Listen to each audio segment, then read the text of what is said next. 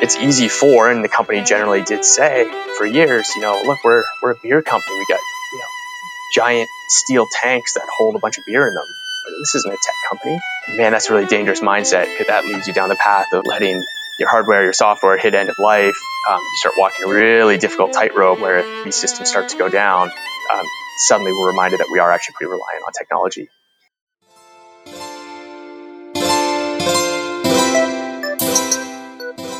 Hello, and welcome to another episode of The Backbone, a podcast exploring the journey of finance and operations within tech companies. I'm your host, Shabam Data, at Shabam on Twitter.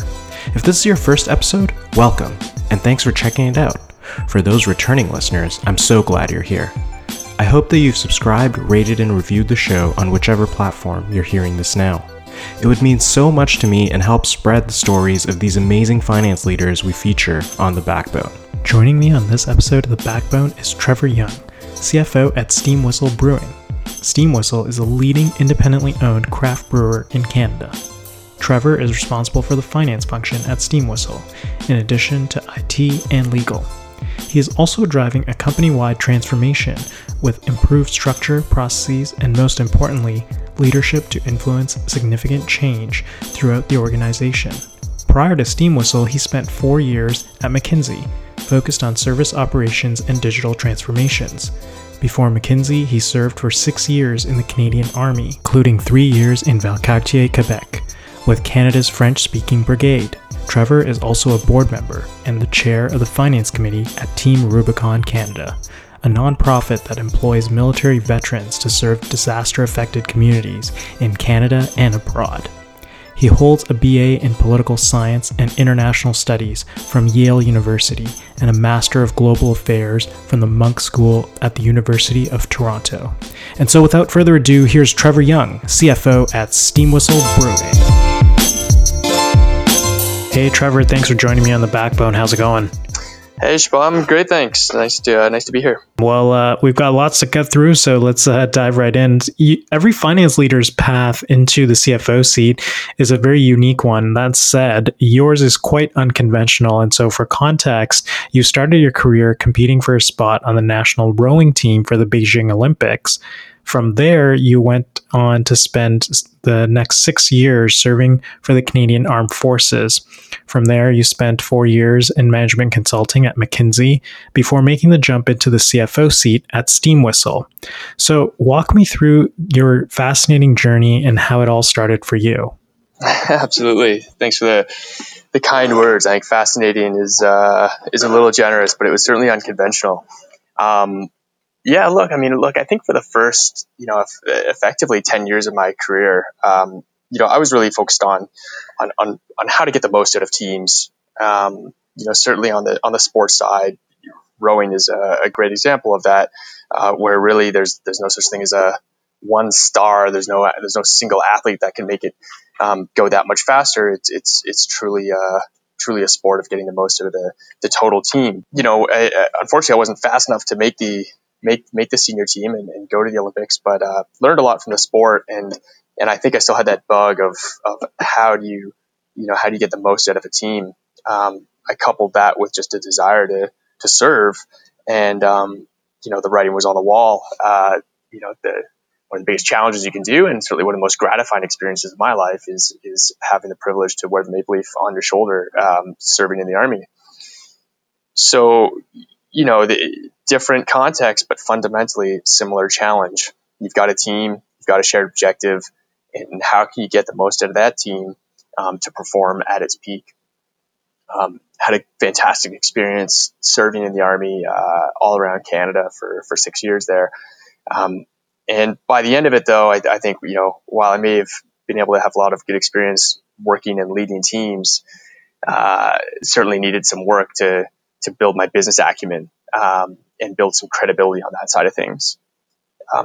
Management consulting was a fantastic stepping stone to do that, to learn very quickly across a range of industries, different levels of businesses, and certainly different functions, and had a fantastic time working with great teams at McKinsey. I think as I got towards the end of my time there, though, the itch was still there to be operating. to be back with a team with a shared purpose, a shared goal, and pursuing it together over a longer term.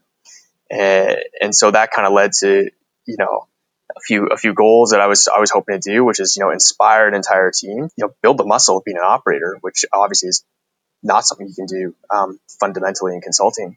And I think most importantly, make permanent decisions on the outcome of a team, of a company. So the opportunity came up at Steam Whistle here to sit in the CFO seat, and it was a no-brainer at that point to make the move from consulting back to the operating side. Earlier, when we had chatted, you mentioned this concept to me of, hey, I was never the fastest on the boat, but whatever boat I was in seemed to win, and you alluded to this a bit in your overview as well about this concept of just pulling up the team throughout your, whether it was rowing, whether it was in the armed forces, and even at McKinsey and now to Steam Whistle. How has that played a role as you've progressed in your career? Yeah, it's a funny one. Look, I think most importantly, I've just been really lucky and really fortunate to be on teams and groups with really talented and driven and motivated people. And yeah, I can't think of a single circumstance anywhere where I've been the strongest of that group. But fundamentally, that's how teams work. I think that's what makes sort of the magic of teams, whether it's in sport, in private business, serving the government, whatever the case is. I think the magic there is being able to put your own personal ambition and your personal thirst for recognition, which we all have to varying levels, of course. But we all have some of that. But can you, are you willing to make that subordinate to the team's goals and the team's outcome? And I think if you're able to try and remind yourself of that and check yourself in terms of your own personal need for recognition, then usually I find that tends to lead to better outcomes for the team, and for me at least, that's what I was always most concerned about. For sure, even just there, you're being very humble, but I don't think it's and it's just luck to be around great teams. You're obviously doing something right and making the most out of the team around you. But we'll get into that a bit later in the show. But tell me a bit about Steam Whistle. Obviously, I'm familiar with the beer, but tell me a bit more about Steam Whistle Brewing and what attracted you to the company. Yeah, absolutely.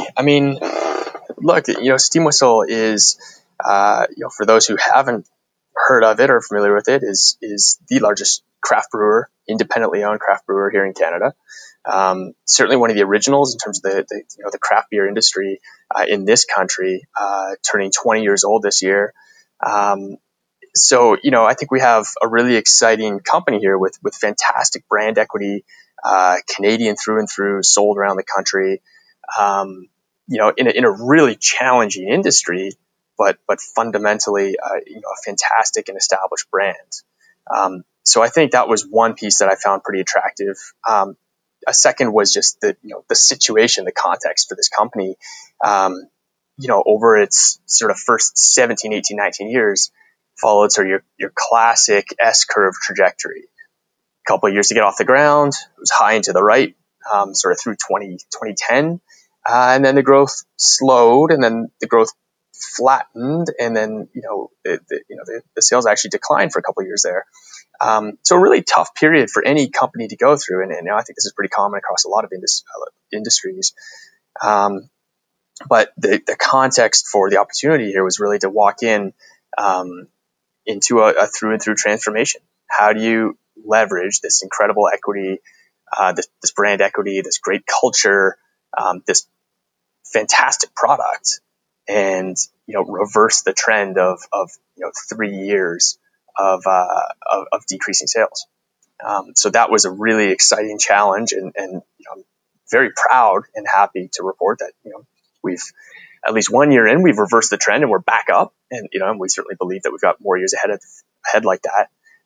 But that contest was exciting, and then I think finally the third point was just the potential of this company.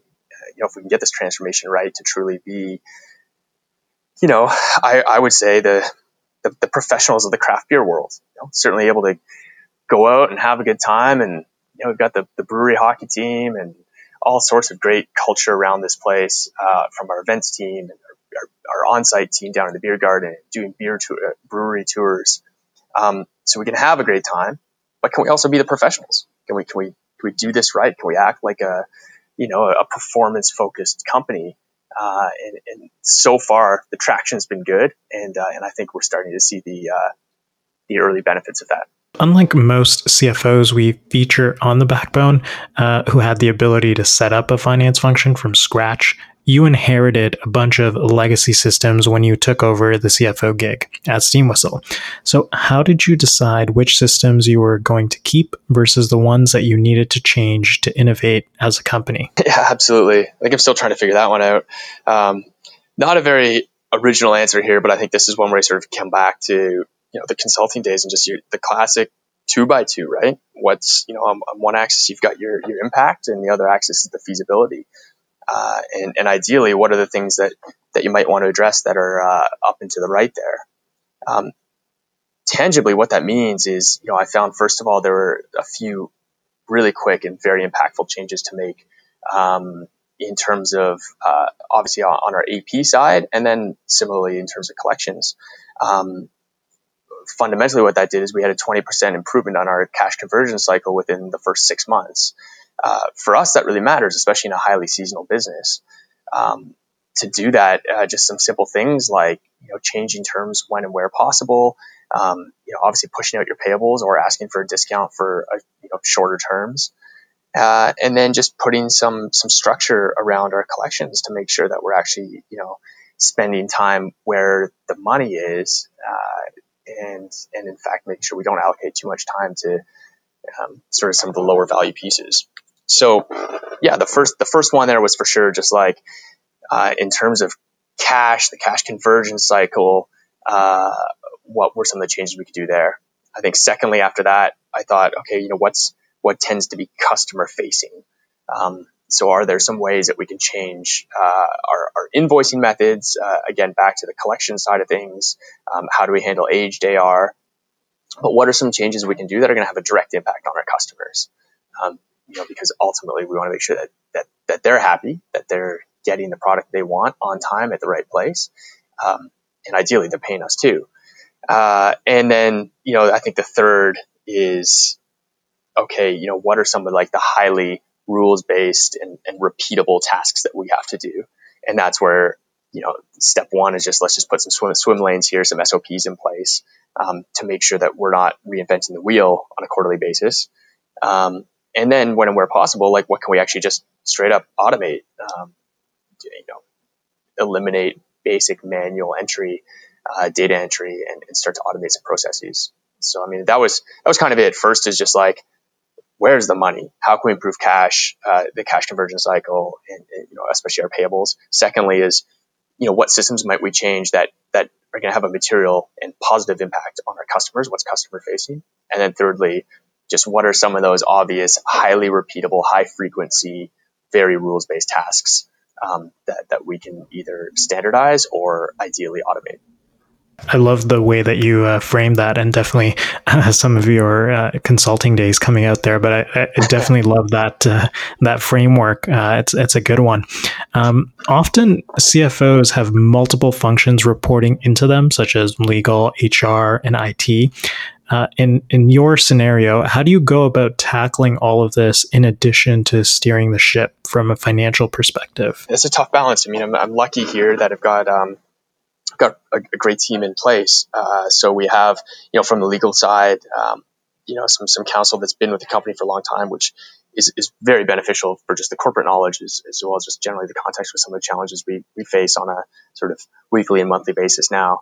I think in that case, it's really just a matter of leaning on these professionals and trying to give as much direction as needed, and no more, so you can get the time back and devote it back to where it's going to have higher impact. Same thing on the HR, just fantastic colleagues that, generally speaking, I know they can run with things, and there's little to worry about. It's more a question of, where do you need my input? Am I a bottleneck somewhere? but otherwise let them run. In IT, I think IT is kind of a unique challenge here because it's easy for, and the company generally did say for years, look, we're a beer company. We got, giant steel tanks that hold a bunch of beer in them. But this isn't a tech company. And man, that's a really dangerous mindset because, that leads you down the path of letting your hardware, your software hit end of life. You start walking a really, really difficult tightrope where if these systems start to go down, suddenly we're reminded that we are actually pretty reliant on technology. So that's been a bigger challenge and required more time to focus on that. And frankly, not only within the IT function, but generally within the company, try to bring people along on this journey of doing their part to help, make sure that our IT infrastructure and our day-to-day IT systems are back up to speed and up to date. Seems like you're managing all of those various hats that one has to wear as a CFO quite well. Changing gears now a little bit, I'm sure as a CFO, you care deeply about the company's finances and financial position.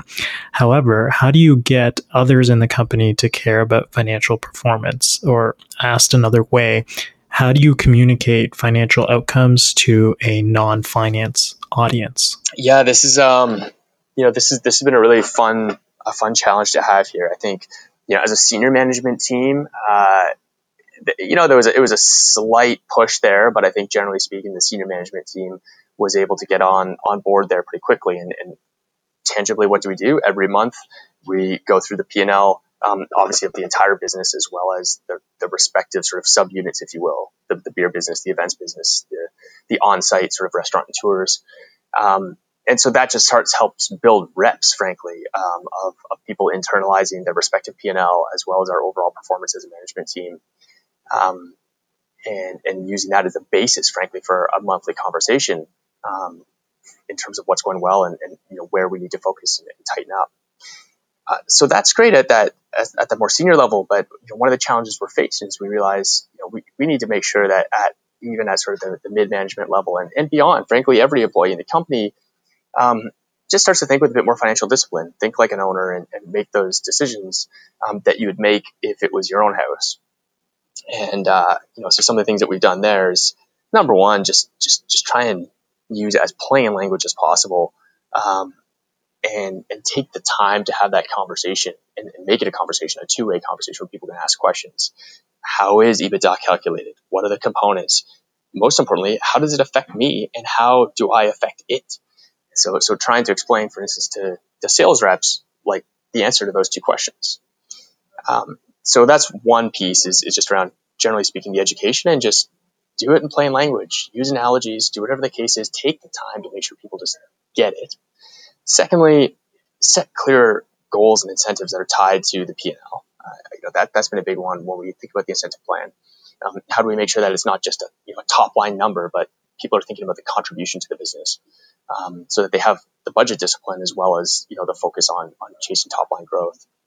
And then fundamentally, in the finance function, how do I make sure that this is sort of communicated and adopted is be that objective source of truth, measure and track how we're doing, report it back to people, and do that on a monthly basis internally and quarterly with our board, and an annual audit, but be that source of truth. And that makes a lot of sense. Explaining to everyone, financial background or otherwise, why certain things matter, and explaining in plain English definitely goes a long way for sure. And last question here before we jump into our quick fire round, and that is, in your opinion, what is the importance of the finance function at a company like Steam Whistle? Yeah, certainly. I mean, at both a company like Steam Whistle in terms of sort of the industry, but I think maybe more importantly, the age and stage, and sort of maturity level of the company, it is to try to bring some of that rigor, that structure and process to how our employees go about their business. You really want to avoid the perception. I had a conversation literally today with one of our front of house managers who sees hundreds of customers a week, and this is their experience with the brand. So this is a critical role within our company. And she sort of made some passing joke about, and that'll help us keep costs down. I know you like that. And I said, listen, of course I do, but I really don't want this to seem like we're all about cost cutting, because that's not the case whatsoever. I think, words like financial discipline, protecting the margin, of course, that's really important. But I'm more concerned about growing this company than I am about just keeping costs at the lowest possible level. We're not 3G over here. This is not we're not doing a rigorous zero base every year and holding people to it. And so the importance of the finance function, I think, is helping people understand how the P and the L fit together to determine the outcome for our business, the performance of our business, and helping them stay focused on both sides, both the top line as well as their respective expense lines, so that we can grow, but grow sustainably, grow profitably. That I think is sort of the core function, certainly right now at Steam Whistle. So yeah, just looking at the holistic view rather than just isolated lines or isolated aspects that a person within the company is working in. Absolutely. So what I'd love to do now is jump into our quickfire round. And the way this works is I'll ask you a couple of questions. You have 10 to 15 seconds to respond to each. How does that sound? All right, let's do it. All right. So what's your go-to online resource for all things finance related? Sure. On a daily basis, I think I give a plug to the guys over at The Logic. I just love that reporting. It's concise, it's clear, and very, very relevant.